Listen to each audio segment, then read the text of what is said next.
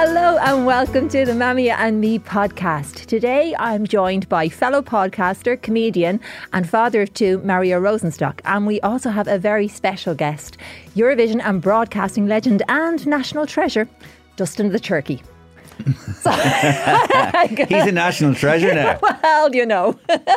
I know he is, though. Yeah, he is. I know he is. He Yeah, is, yeah. really. No, that's the only reason I'm doing this, so I can get slagged off by him. Well, I am really excited to meet. I'm excited to meet you too. I'm excited to meet Dustin. Well, of course, we've chatted before, though, because we. Yeah, actually, I feel as if I feel a bit guilty about this. I feel as if you're checking up on me as a parent. Good. Yeah, God. because you did this before, and now you're doing it again. Yeah. It's as if you're kind of going. So listen, how's this parenting thing going? I was a bit worried about you the last time. Yeah, you see, that's just it. I'm coming now. I'm armed with information and more information this time because now I realise that you are a South Dublin farmer. That's right. A South Dublin farmer. Now, if I had a farm in South Dublin, I'd be worth a lot of money. But no, I was brought up on a farm in County Waterford. So I'm actually a kind of a fella from Waterford. You know what I'm saying? So like, what are you talking about, girl? Eh?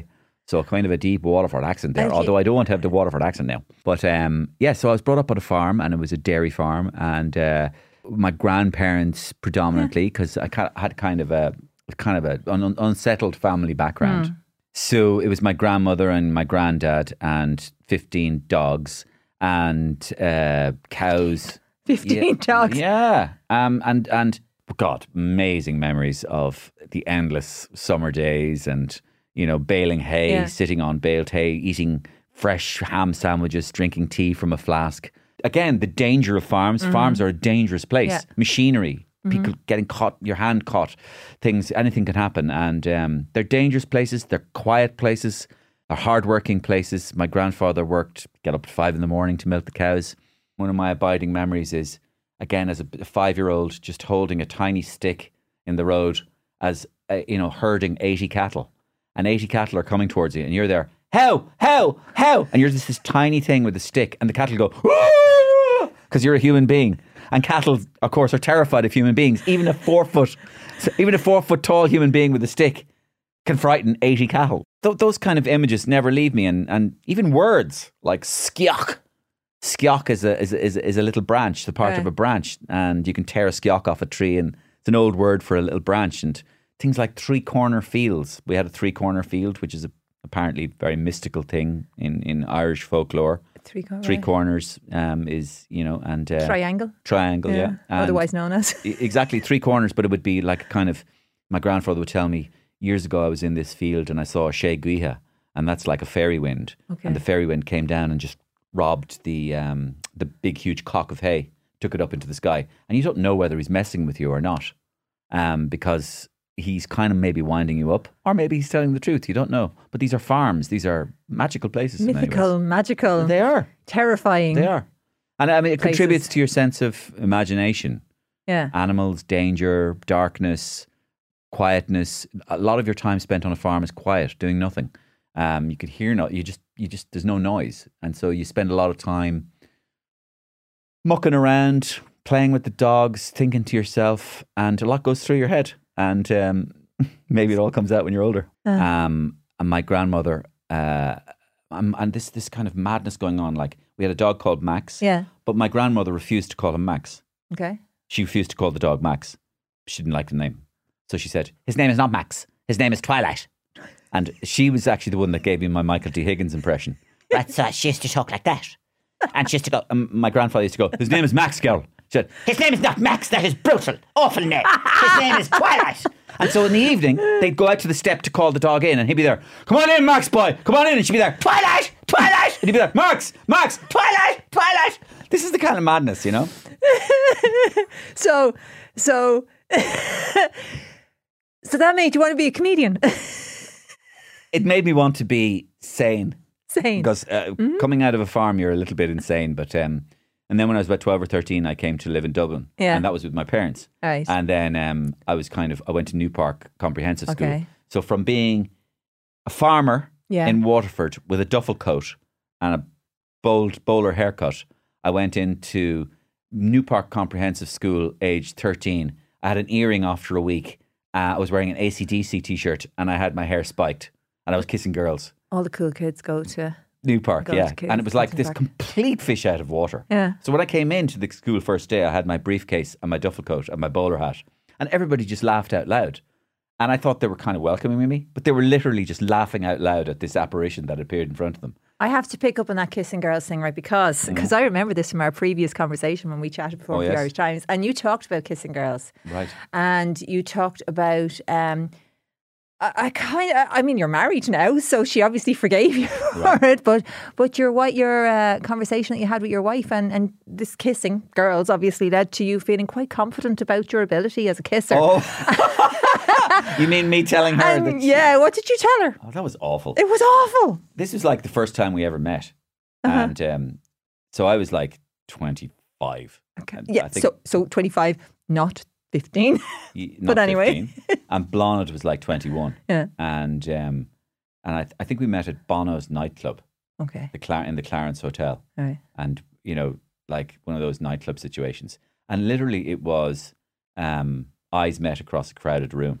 And it's ridiculous now. It sounds so lovely till we hear where you're going. It is ridiculous, right? So literally walked towards each other. So all these hands are in the way. People are dancing.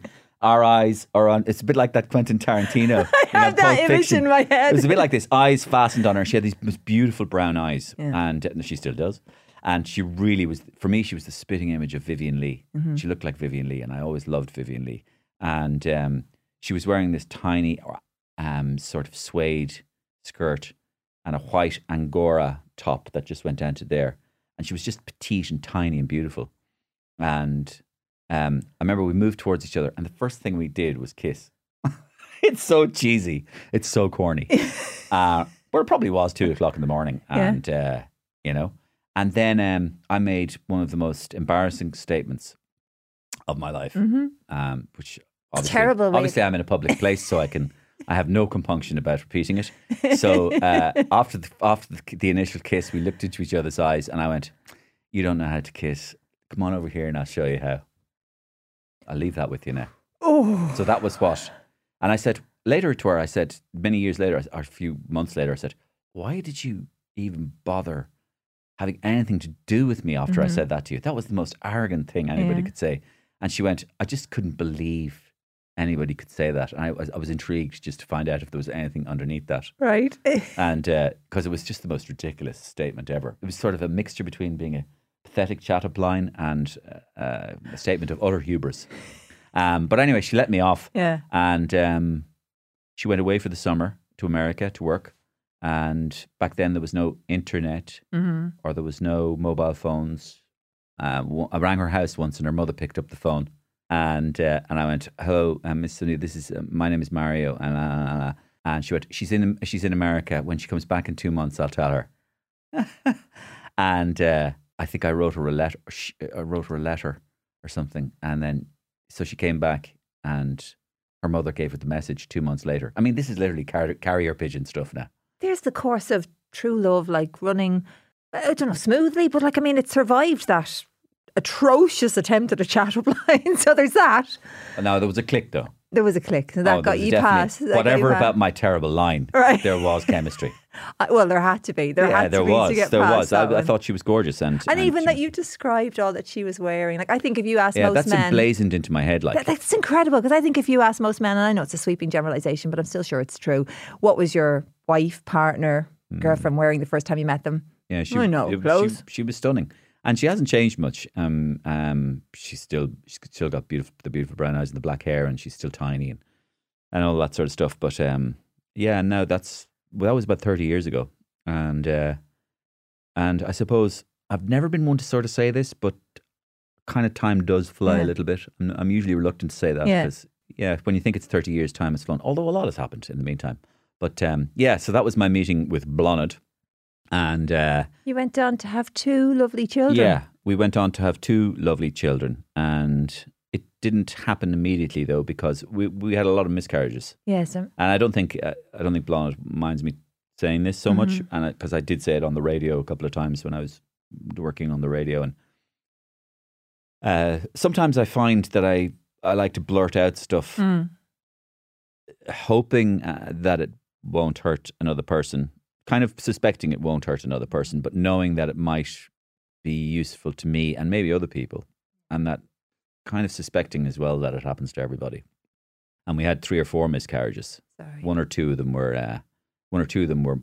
kind of a bit worse than the others. That's to talk around the subject a little bit. 1 or 2 of them weren't too bad. 1 or 2 of them felt bad. And I remember just thinking, look, I'm only the guy, I'm only the husband and the father or whatever. But I remember thinking, very few things feeling as awful, as vacuous, the vacuum of potential that was lost. And, that's just me. Can you imagine how Blonde felt? So it's a peculiar type of grief. It's an unfulfilled potential grief. And so anyway, you bounce back, you're young, you live through it. And we finally had, we finally got there with our first, which was Dash. And Dash was born in 2007. Did you find when your wife was expecting Dash that you were really nervous after the miscarriages in particular? And there's probably that expectation, or was there that expectation for you to be stoic and supportive when you're kind of dealing with your own grief, as you said, but also you've got to be the strong man. Was that? To be honest with you, I think grief is look. Human beings, they grieve at certain things, but then they jump back and they bounce back. They're adaptable. So you stop grieving. I mean, we are powerful creatures, human beings, and we get used to what's in front of us. And so you don't sort of go, oh, I'm still grieving. You bounce back and you go, next, let's do this. And you're hopeful again. That's the nature of human beings, to be optimistic and positive. And so by the time it happened, by the time Blonde got pregnant, we were all like, this is going to happen. And every step was great, and every step of the way was fine. And it was, and then the eagle landed. And I mean, even back then we were aware that like so many people were suffering with this terrible happenstance. And it's only though in the last 15 years, maybe 10 years, that people have talked about it more. I remember I was doing a show on the radio on Today FM, Sunday Roast we call it, and I remember somebody came on and just we didn't know she was going to talk about it at all. She started talking about it, and it was very, very moving. And then I started talking to her on the radio about how it happened to me. And I felt that like that is one of a lot has been opened up in recent years in Ireland about mental health, about all sorts of subjects that we don't need to go into now. But one of them is miscarriage. And it's something we all share, I kind of did stuff on family as well. I talked to Tommy Tiernan about issues I've had in my family, and we're not the Waltons. That I used to think that when I left my friends to their door when we'd stop playing when I was younger, that they'd go into the house and behind that door was a lit fire and Mum was making the dinner and Dad was guiding the child, and that I'd go home and that my family were dysfunctional, and kind of only my family. And I really learned over the years that lots of families are dysfunctional, and that I had nothing to be ashamed of because my family were dysfunctional and that they fought with each other and that they were all over the place. In some cases, it wasn't their fault that they were like that. It comes from the generation before them and maybe the lack of love that they were given.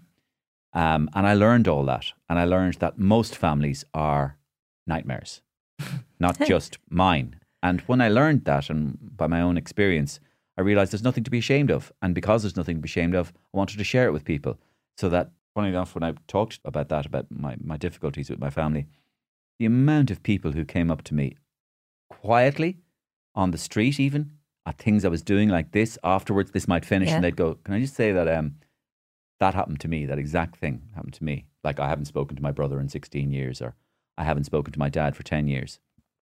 And the funny thing about it was that when you don't speak to somebody or whatever for a long time, it doesn't necessarily mean you fought, or that the hatchet went in, or you had this dramatic falling out. Sometimes love, it disappears into a black hole. Somebody can't be capable of loving, or somebody's emotions are just empty, or it can happen. We don't choose our family; we're born with them.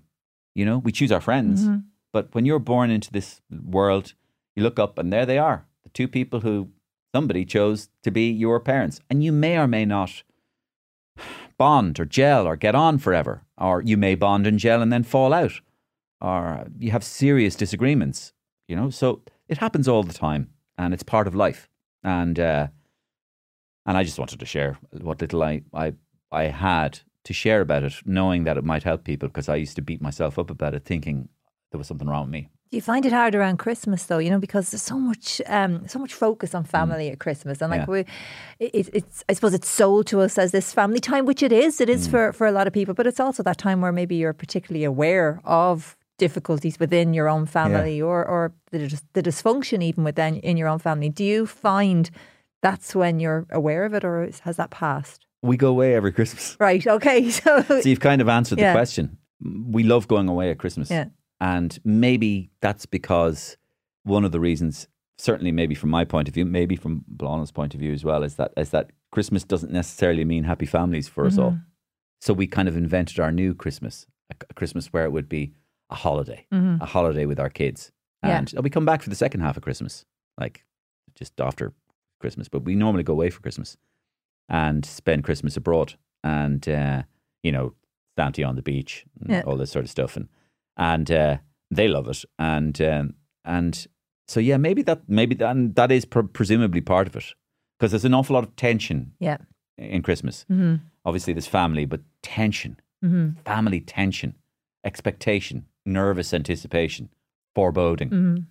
Remember last year? Jesus Christ, coming again. Yeah, and that expectation. No wonder in Ireland we do say, "Did you get through the Christmas?" We don't go, "Did you enjoy Christmas?" It's not accidental phrasing. No, it's not accidental. Ireland, "Did you get through the Christmas?" They do. Did you get through it? It's more like, Storm Matilda or something. Brace yourself for, so like, a kind of a sort of one of those USA assorted biscuits grazed me and only injured my ear, but I got through it.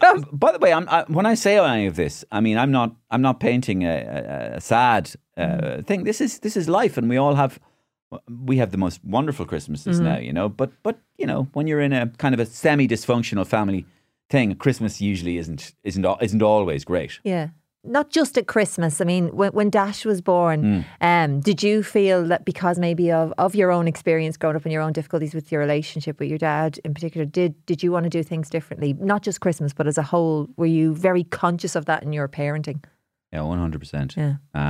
Ridiculously, studiedly conscious of kind of going, right, you've seen how it shouldn't happen. Let's make it happen well. And in fact, I've always been in danger of overworking it. Right. Like, don't try too hard. So I took the view of just do your best. Okay. But always be there. Be there for him. Be there for her. Be there. Listen. Be there. Love them. Be their friend. Love them. Be firm when you have to be. Be a friend. Be a parent. But be there. Be there for everything they do, and don't frighten them away. Don't frighten them away by being too austere or stern. Don't make them fear you. Be firm, but make them love you. Let them love you. Let them love you. Let them into your heart. Let them into your world. Talk about stuff at the table early. Open them up to adultish conversations. Don't make them feel like kids, but yet them enjoy their childhood.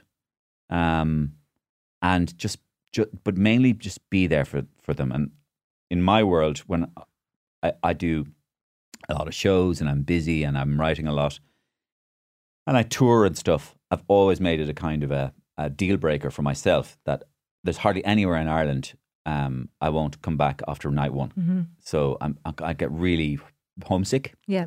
And so the only two places I generally don't come back from that night are three places. Are probably Donegal, Castlebar and Killarney. Okay. I'm conscious of the presence of the adult, of the parent, the presence of the parent. And that's all they want me to be, present and just there, and just be there for them. That's it.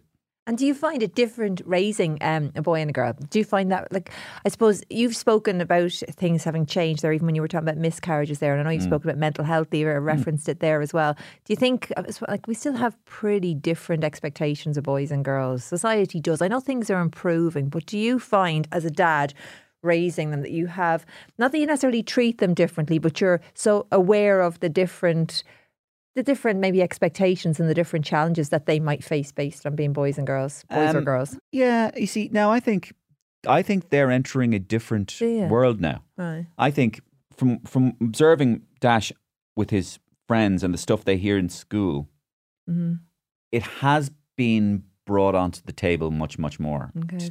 This idea of talking about things. Right. All right. So, and I remember there was a picture on the back of, I think it was the Irish Independent, and it was two boys who had finished playing a junior rugby match. Yeah. And it was a massive photograph. And they were from the competing schools, and one had beaten the other. One of the boys was crying from the opposite team, but the other boy from the winning team had his hand around his shoulder. I saw that photo. Yeah. It was gorgeous. He had his hand around his shoulder, and he was escorting him off the pitch and really really listening to him and being there for him. And it was an example of how tactility, being tactile, hugging each other, touching each other, is now much more in the public realm among youngsters than it used to be. Yeah. So I think that has opened up. I mean, a lot of things about young people nowadays, make me very hopeful. Yeah. Their ability to talk about these kind of things, their ability to open up, and their ability to be empathetic. Yeah. And to their ability to access their emotional intelligence impresses me a lot. Other stuff is trickier. The stuff with distraction and social media and focus and all this is tricky for them. But they do have good access to their emotions, I think, a lot of them. And that impresses me. How old is Dash? So he's 16 now. He's 16. So you're not worried about the likes of Andrew Tate and how he might infiltrate social media, getting at boys there. Oh, so you're, yeah. Yes, I am. Yeah. My own personal viewpoints is that it's corrosive. It's hugely negative, and it presents a gnarled and distorted view of what a male can and should be. It's very binary: winners, losers, black and white. Suckers, cheaters, dominant, weak. It's a completely distorted view. It has none of the nuance that real human beings are about. And Andrew Tate is a con man, and he's a grifter, and he is what he is, but I think he's a negative influence. I know we spoke about this a little bit before, Dash, and that you do things together with him, and he sees you as a cool dad. Is this true? Well, it's going on the podcast. I won't speak. Yeah, I won't speak for him. But no, what I meant was that obviously I'm involved in this area, which is satirizing politicians and satirizing public figures and doing current events and turning them upside down and flipping them and holding people to account and all this. And that's in essence a form of mini rebelliousness. Yeah. And of course, he regards that then quite rightly from his age point as cool. Like, so somebody might go, as your dad does all those, taking the piss out of Paschal and Leo Varadkar and all. That's cool. So it is. I'm lucky that the area I'm in at the moment is. It's not like he can kind of see it in a kind of a cool way. So I'm waiting for the moment that he gets sick of my funny voices and goes, I'm past that now. I'm done that. But and he does. He has helped me out with videos and stuff, and I have been dressed as Miriam O'Callaghan in a dress and my long wig, and he's there. No, do it again, Dad. Your hair was in shot the last time. And I'm there, this is crazy. My son is acting as my cameraman. And then he might go, yeah, no, the last Marty Morrissey when you showed more chest was really good. And I'm going, oh my God, he's directing me. So there's a little director in him. Yeah. And so he loves kind of cameras. He likes, I remember when I took him to my first Gift Grub live show. In the Olympia, and he wanted to know what was happening side stage and behind stage. Okay. And that was interesting. We noticed that like he was interested in how does it happen. And so he was at the beginning less interested in my content at the beginning and more interested in how you make it happen. And so there's maybe a bit of a director there somewhere. Forevermore, anytime I listen now to you doing Michael D. Higgins, I'll be thinking of your granny. That is true. And absolutely, she used to tell me, she used to give me wonderful encouragement. and say, you're wonderful. And you're so funny. And you're like Ireland's Hugh Grant with your beautiful blonde hair and your blue eyes. Ireland's Hugh Grant, I love it. She used to really big me up. Really big me up now. And she used to say, Dirk Bogarde. Dirk Bogarde, of course, this matinee idol from England in the 50s and 60s. And she used to tell me about actresses called Hermione Gingold and John Gielgud. And she sounded exactly to me like Michael D. Higgins, I must say. So yeah, sometimes you base your impressions that you hear of people on other people. You know, so you don't necessarily base them on them. You know, it's a kind of a hybrid. And how do you decide who you're going to do impressions of? I decide who I'm going to do. There's a number of criteria. Right. So 1, who are they famous? Okay. Right. Does everybody know them? Yeah. 2, are they powerful? Right. 3, do a lot of people follow what they do? 4, are they noticeable but not that famous? So Okay. in other words, are they somebody, your man?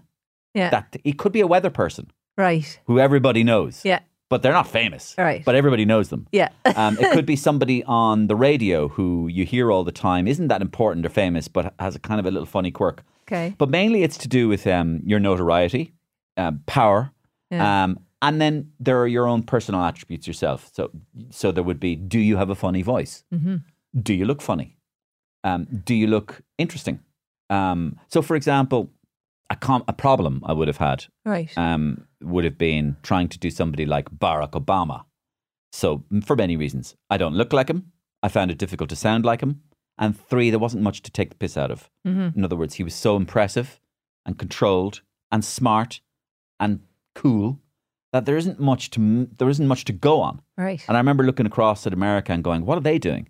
And they had the same problems. They had millions of Obamas and none of them were getting anywhere. Yeah. Because he is a credible human being. What you need is somebody who tries to pretend they're a credible human being, but is actually ridiculous. I'm thinking of the people who are listening to this who are going, he does impressions on me. He does impressions on me. I'm ridiculous. Well, it's not that they're ridiculous. It's not that they're ridiculous. No, it's not that they're ridiculous. I remember Enda Kenny, what Ireland needs, Jen. Now, boom, boom. Listen to me. What Ireland needs is a man of strength, a man of steel, a man who knows where he's pointing and why he's pointing and who he's pointing at. And you're there, are you for real? Or Joan Burton, who was there. Can I just say, Jen, I am the best parent ever. I am Mother Ireland. They're all my children and they're all on social welfare. So, and you would go, I met her in a lift once and she went, I remember it was me and her in a lift and she was about 6'1" in heels. Is she tall? Yeah, big long legs. I haven't met Joan, all right. Yeah. And she was wearing heels. And I have a propensity for doing long-legged women. Right. And she was in the lift and we were in the lift for 10 seconds and she turns around to me and she says, you can't do me. You do a great Willie O.D., but you can't do me. And because the only time I'd ever done her, when I started doing her, was after one appearance she made on Vincent Brown. Okay. One appearance in which she accused Vincent Brown of haranguing me. Stop haranguing me, Vincent. And he's there, I'm not haranguing you. I'm asking you a simple question, Joan Burton, and you will answer me. Stop! And then that was the first time she made that noise that resembled a kind of a seagull. And I meant every time I do Joan Burton now, I'm going to sound like that. We're winners, baby! We've won the National Parenting Product Award for Best Family Supermarket. From our fabulous Mamiya range of organic food, nappies, wipes and snacks, to our pocket-friendly groceries. Parents across Ireland know that Aldi is the perfect place to shop. And now we've got the trophy to prove it. What else could you wish for from our Mamiya range? A podcast? Way ahead of you. And that's a winner too. Honestly, we couldn't be nappier. Aldi, every day amazing.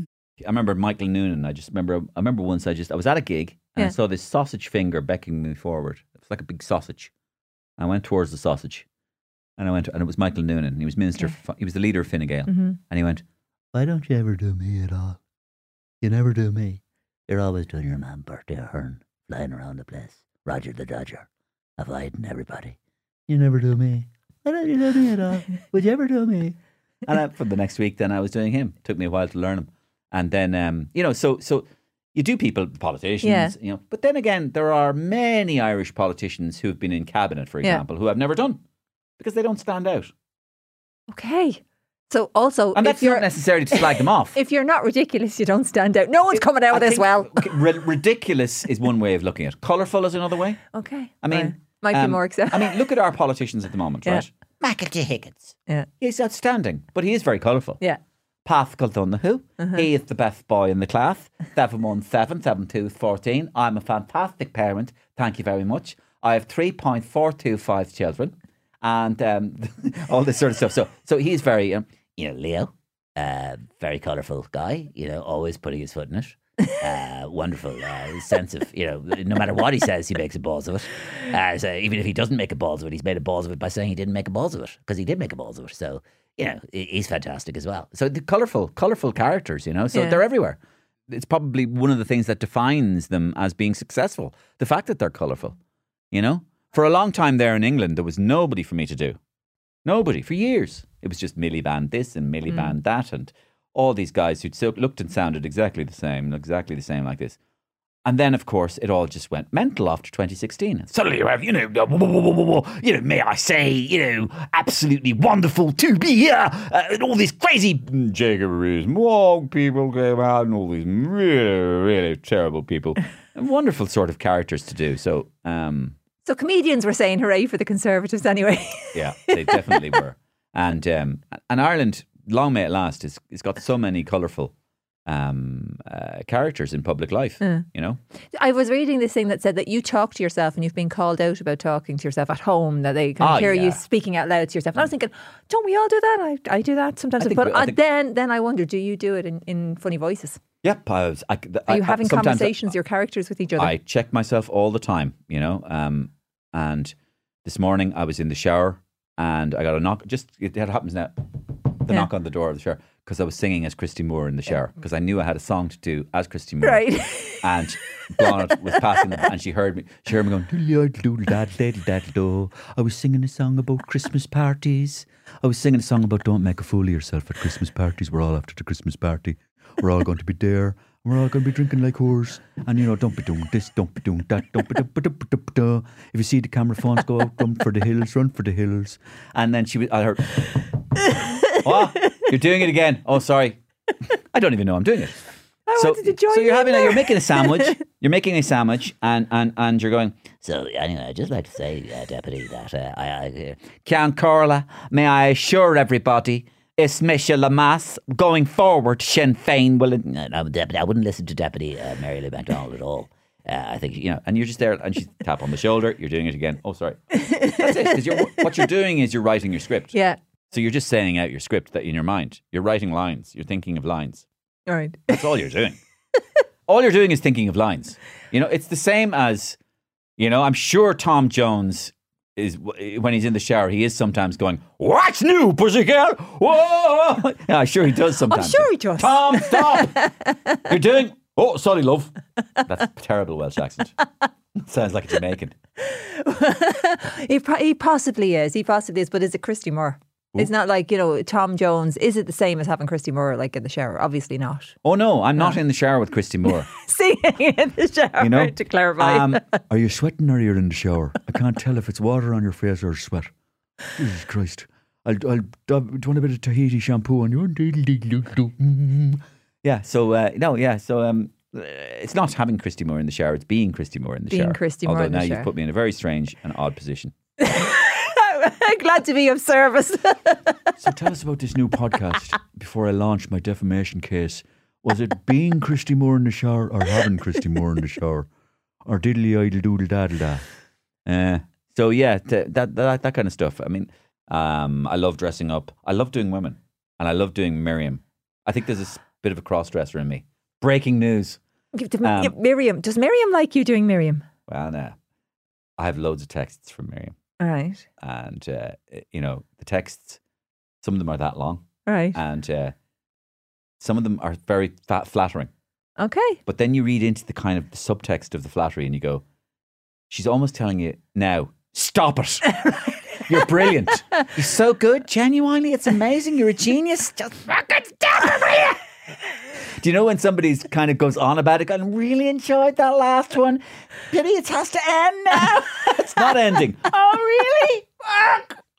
Is she your favourite to do, or is there someone? Who'd be your favourite? The new one, whatever the new one is. I love doing her, but yeah, they're all your babies, really, you know, and new ones which you nail yourself are your favourite ones to do. Right. So when I started doing Roy Keane, and nobody else was doing them, and that was my favourite because I had a kind of a hold on him, and other people started doing Roy Keane, but it sounded like my Roy Keane. Okay, I remember there was a fella who went on Liveline years ago, and Liveline, good afternoon to you. Okay, Liveline, we're going to listen to impressions. Is anybody doing impressions out there? Michael, how are you, Joe? Michael, where are you from? Attenroy, Joe. Who do you do, Michael? Roy Keane, Joe. Roy Keane. Do your Roy Keane. Oh, credit to impressions. No, that doesn't sound like Roy Keane. That is Roy Keane, Joe. No, that's Mario Rosenstock doing Roy Keane. That's a totally different thing. Shut up, stop doing ha ha ha ha. So you kind of do little patents, and you get little patents on characters that you do yourself, and then other people, because they become well known, other people copy them. I'm waiting to hear someone do you. Me? Yeah. There hasn't been many people. I haven't heard many people do me. There's an idea for someone. I have one of those kind of broadcasty voices that is hard to do. I used to think Gay Byrne was hard to do, and then I mastered Gay Byrne. Right. So I can tell you now I'm really good at Gay Byrne. So Gay Byrne, I found out that Gay Byrne was within my own voice. So it would be the whole thing of going like that, and it's a kind of a very, very sort of almost superior thing where you talk to somebody, don't you know, in a kind of a sing-songy way. But there we are. There's Jen Hogan, a lovely, lovely girl, and she's going to be talking to us all, don't you know, about the subject of, you got it, parenting. Mommy, daddy, there they are. 2 kids in the car. Up you go. Christmas is coming. Santa Claus, all that jazz. There they are. Wonderful, wonderful people. And I realised that Gay was actually hovering inside my own voice. There he was. There he was, just waiting to get out. Waiting to get out, don't you know? Actually, Gay, while we have you here, could you introduce our next guest? Thank you, Jen. Wonderful to be here. Happy Christmas to all of you who are parenting or intending to be parents or trying it on. You know yourself. But it is Christmas time. And what does Christmas mean, folks? Exactly. It means a toiki. What did I say that in a New York accent for? Because that's Auntie Gaybo. Talking like a New Yorker. We've got a toiki on the programme. A toiki called Dustin. And he's going to humiliate me. In he comes. Clobber, clobber, clobber. Gobble, gobble, gobble. Dustin the Turkey, folks. Destined to humiliate Auntie Gaybo. So, Dustin, how are you? Yes, go on, you good thing. How are you, Jen? Hi, Dustin. How are you, good thing? Freedom for the turkeys. All the vegans and look, they're trying to turn down the thing. Toot. Hello, Mike. Oh, sorry, Mike. How you doing, Jen? Looking beautiful. How are you, Dustin? Go on, you good thing. How are you, Mario? You're looking good, my man. Looking Dustin, good. Yeah. Ian Dempsey says hello. Ah, is he still alive? Yeah. Ah, brilliant. He says he's really, really delighted for this Ian Christmas. Dempsey launched my career. He did, actually, didn't he? Yeah, he's the man to blame. Yeah, Jesus. And Ray, you know. Do you know what I saw? Who I saw the other day as well? Ray Darcy says hello as well. This Ray Darcy. Hello, give us a bit of Ray there, Mario. Oh, that's a brilliant. Yeah. How are you? Well done. Anyway, I suppose he's going to slag me off now. Go on. Well done. Love it. Jen, I had to work with Ray Darcy, right? For 9 years. Yeah. How was that? Well, the problem was I was always taller than him, and that bugged him, you know. And plus, I was a better presenter than him, and you know. But I stayed true to the boys and girls. He legged it off, like most people in my life. I'm not giving out to Ian. Ian had to do the runner, Mario. You know, he had to get off the den. But I won't go into reasons why. But missing stationery wasn't the only thing, right? He stole CDs as well, I think. But they were vinyl back then. Yeah, he was ahead of his time. He was ahead of his time. And Jen, then Ray Darcy came along. So that was just penance and torture. Dustin, are you working in RTE at the moment? What's the vibe like in there? Mario, can I just correct you something? No one actually works in RTE. They might go into the building, but no one actually works. No, sorry. The last person who worked in there was the Independent Observer from Stokes, Kennedy and Crowley doing the lotto. Do you remember his name? I remember every Friday we'd be down fixing up the balls trying to win it, you know, with Shirley Temple Bar getting all the balls out so we could win the lotto. Have you been in RTE then? Forget about working. Have you been in RTE? Oh yeah, I have. I love going in sometimes. I do those sort of places, Jen. I love going to places. And you're still welcome. Well, when you say the word welcome, the big poster that says "Do not let in," and it's a picture of me on it. Yeah. No, I sort of still. I love going to places like that, like Glasnevin Cemetery, the Dead Animal Museum, places that have no life in them. Like so. Come here, how's the young turkeys? We're a bit worried, but I have my new political party now. I have the Poultry Before People party. I've ditched Fianna Fowl. It just wasn't working. Yeah, well, we weren't. You're not allowed to do the brown envelopes or anything anymore. So we had to get real, Jen. So I've got the Feathered Friend Alliance as well. So I'm getting all my brothers and sisters and all my turkeys, and I'm going to be selling them to Aldi. I'm going to be supporting. And making sure that they're free and spreading the vegan word, making sure that the people know that there's alternatives to turkey for the That's true, actually. Go vegan this Christmas, yeah. Well, go vegan. That's what I'm saying. And I'm actually pushing the seagull as the new Christmas dinner because who's ever met a nice seagull? You know, Jen, yourself, and you're sitting out in Dollymount strand and you're having your bag of chips and he swoops in and grabs you. Turkeys never do that. They don't. No turkey has ever robbed my chips. Yeah. So what would you? Can you cook a seagull? Like, Oh, you can. Yeah. Well, it microwave, air fryers. That's why God invented air fryers. Air fryers. The Jewel drawers. You stick 2 seagulls in. They're done in 15 minutes. Cut the feet off. So come here. What are the kids looking for Christmas? Well, basically, there's a bit of everything. See, of course, it's all phones now and stuff like that. Yeah. But I've heard a lot of them are looking for seagull dinners. How many kids is there now that you have? What? That's how many kids? I don't look. As I always say, I'm happy collecting the child allowance, but not the responsibility. That's Jen, what it is. have you ever had Dustin on the parenting podcast? To ask him what he's a bit evasive, a bit like your man. Well, I was just wondering what it would be like. Because obviously, as a turkey, to be a father. What is it? A father figure? No. You see, but people forget that. Like I worked on children's television for 27 years, so I've seen generations and generations, and I've seen all the changes and stuff like that. But the one thing that never changes is a child's imagination, and that's the beauty. And children are more intelligent than adults, so you can't fool the boys and girls. And we've always said that. That's why we've always respected our viewers. That's why we worked. And that's why, I love your podcast, by the way, Jen. I love the fact that I got you a present, Jen. That's very kind of you. That's nice. Oh, flipping hell. Oh. Now, this is something from me past here. Thanks, Dustin. Not many people. You can open it. No worries. It's safe. It's safe. Yeah, I just got it for the whole family. I was going to get one each, but I'd have to cut down a Brazilian rainforest. So, yeah. Now, You're Jen, only man. I remember that one. Yeah, you're the only poultry man. party. That was 1990. Yeah, your man Mary beat me to the poll. I but love well it. done. She actually became a brilliant president. So, but the first TV show she did when she became president was The Den. She came on with myself and Zig and Zag. I remember it. Yeah, it's just like so. As I always say, I always have huge respect for Mary Robinson, because everyone else just went up and lived in the big house and basically, stole paintings and things. But Mary actually went in and made a difference. I think I would have made a good president myself. You would have. Yeah. What do you think of Michael D though? Has he done the business again? Yeah. I think Michael D is brilliant. Yeah. A poem, Macarda. Who wants to hear a poem? And especially who wants to hear a poem in Irish? The Aldi people are out there going, stop dishing the Irish language. I'm only messing Porrick. Cunnis a taw too. Carry a horse and couple. Yeah. No, I think Michael D is brilliant. He's a brilliant ambassador. So do I. We have a real life leprechaun flying over around the world. It's just brilliant. So might you consider it then? Well, it's something I did, I considered in the past. Could I move to a smaller house? Now, it's one of them things that, I might wait and see. I think Mario's friend Miriam could be in next, but it's... do you think? Do you know who I always thought? I always thought Tuberty was going to run. Yeah, well, he did. He was run out of RTE. Hello, 222. Sorry, I am on. Yeah, I am on. Okay. Yeah, that went well. Yeah.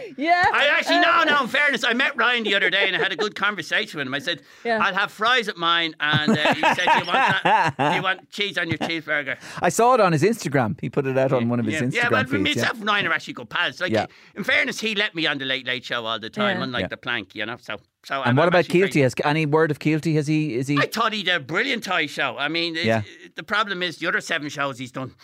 I was surprised not to see you turn up in the toy show. Well, I think everyone's going because I did it with the plank and because I did it with the late, great, amazing, brilliant. I heard you do an impression earlier, Mario, who I love. Best broadcast ever, Gay Burton. I just like genius. And I love doing it with Gay because the rehearsals. See, the problem with Gay is, right, and you touched on Mario when you're doing it, he knew he was. Like he talked down to you in a way, but I mean that in the best way because he was just such a brilliant broadcaster. But you'd be sitting there shaking. Like it was like Christmas Eve with me every time I met Gaybo, and I'd be like, because I just didn't know what. Because I respected the man. Now, like he says, now Dustin, you say that, and I'll do this, and it'll be great, and everything will be brilliant. Yeah. And in fairness, he was so professional, and you learned a lot from him. But the thing was, did I enjoy doing it with him?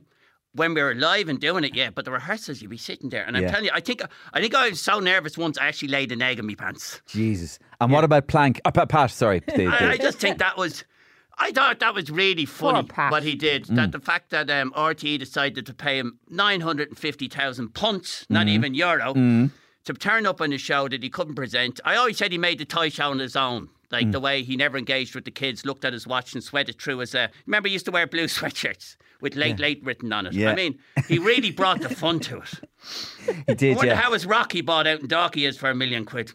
He's worried about the Badgers now as well, yeah. No, I do. I have to say, I loved working with Gay. I'd love to be on the toy show with Patrick Kilty. I think the man's... Maybe he's saving you for his first New Year guest or something. I hoped. Well, no, it'd be the toy. Have to do the toy show, Jen. It'd have to be the toy show. Wouldn't go on. I think you might have to be in Northern Turkey as well, Dustin. Maybe. Yeah, well, there's somewhere a big wind you're knocking. What about you, big man? Can you do a Northern Dustin? What about you, wee man? What about you, big man? What about you, wee man? Wind you're knocking.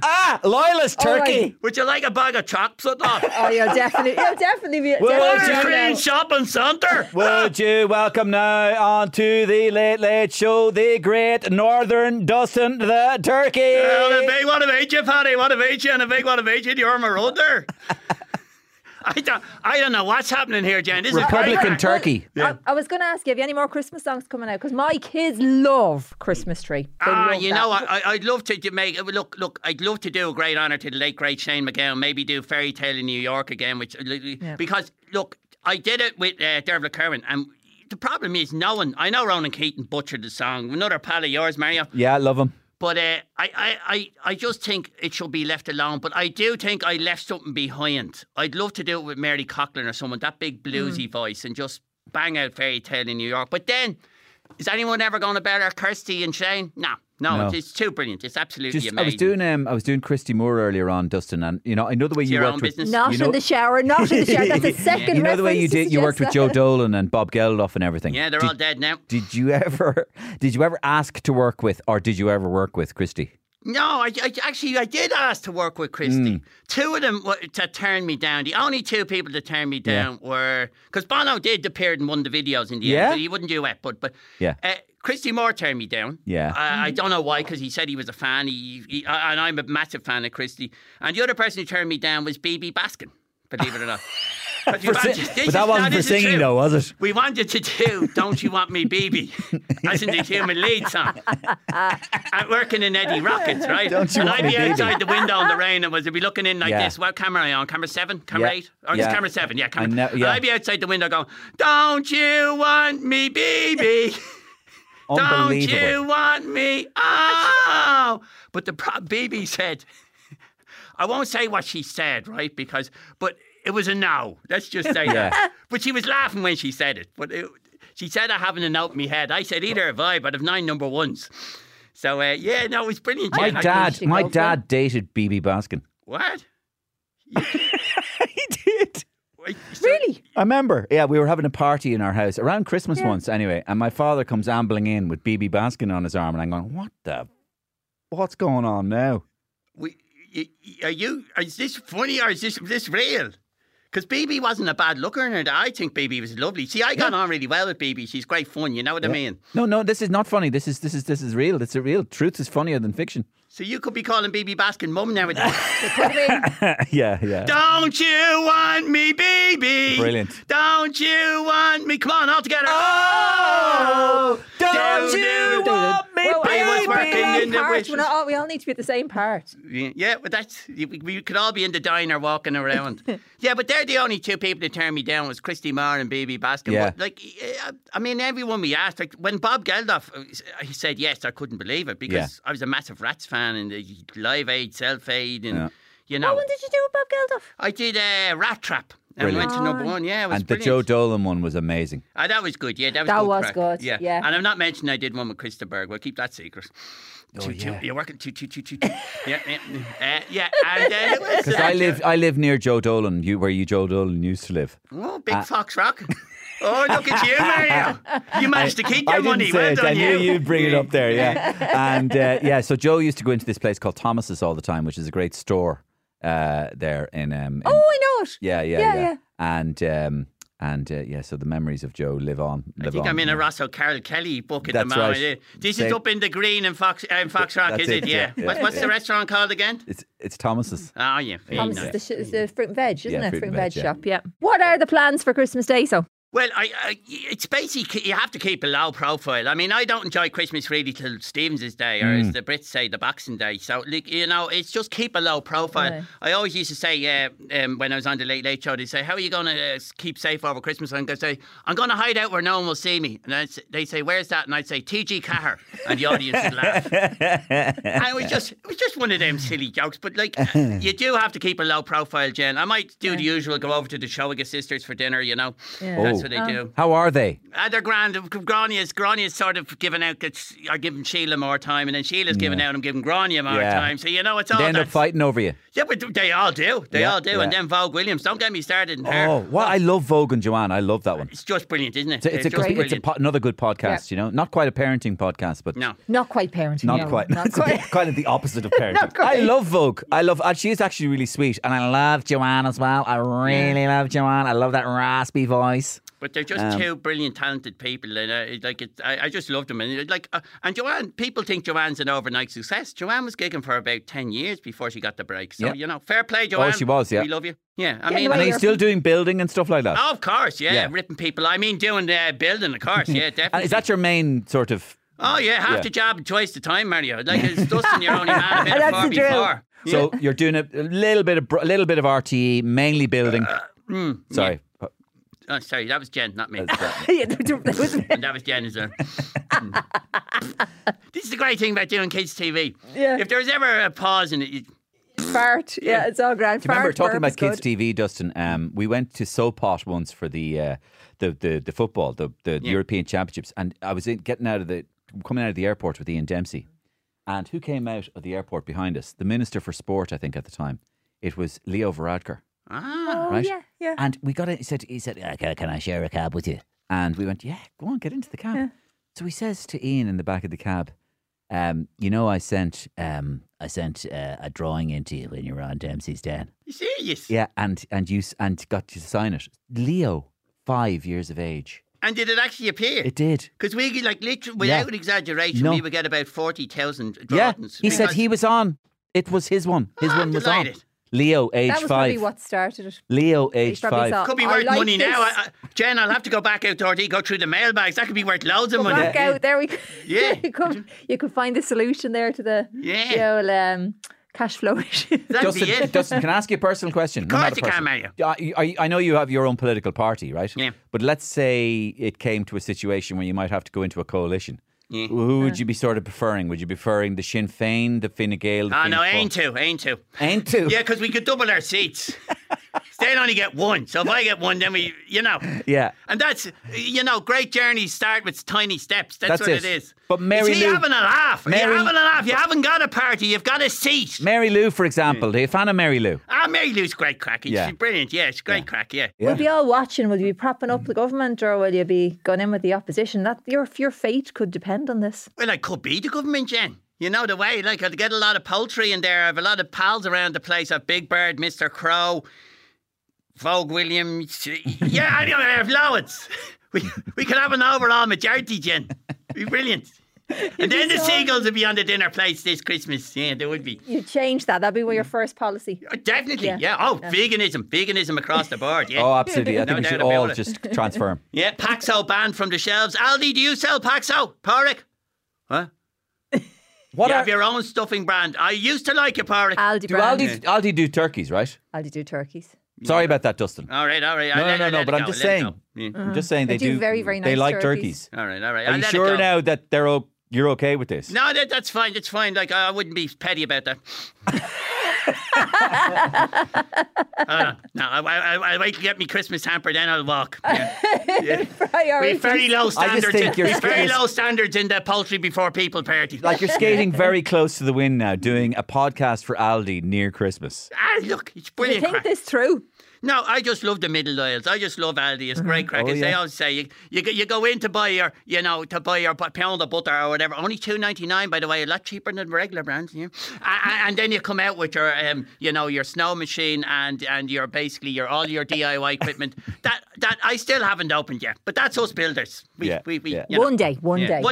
Yeah, one day we'll be there. Yeah. Aldi middle aisles. I'll do the ads for them. Told you I can't blink, but you know what I'm trying to do. Yeah. It's ping pong balls for eyes. It comes It's a across as a problem. twitch. It comes across as a twitch. It's a problem, Jim. Why don't you do Dancing with the Stars, by the way? You've never done That's Dancing what with we the Stars. want And to I've sure no you're legs. That. Right. Actually true. You could be a judge. Yeah. Well, You could be a judge. I do.